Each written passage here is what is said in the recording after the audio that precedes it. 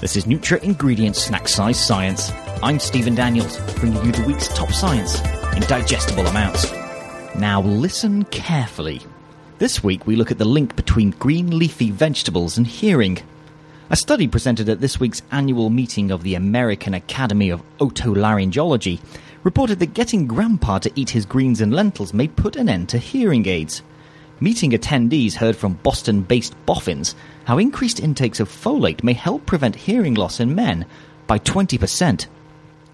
With hearing loss being the most common disorder of the senses in the United States, affecting more than 36 million people, ensuring optimum folate intakes via the diet or from supplements may reduce the health cost burden of hearing aids.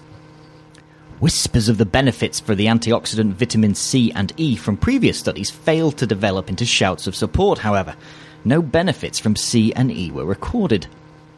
Getting back to folate, this is not the first time the B vitamin has been linked to the prevention of hearing loss. In 2007, scientists from Wageningen University in the Netherlands reported that folic acid supplements delayed age-related hearing loss in the lower frequency region. If future studies support the benefits of folate, sooner or later people are going to have to sit up and listen. For Nutra Ingredient Snack Size Science, I'm Stephen Daniels.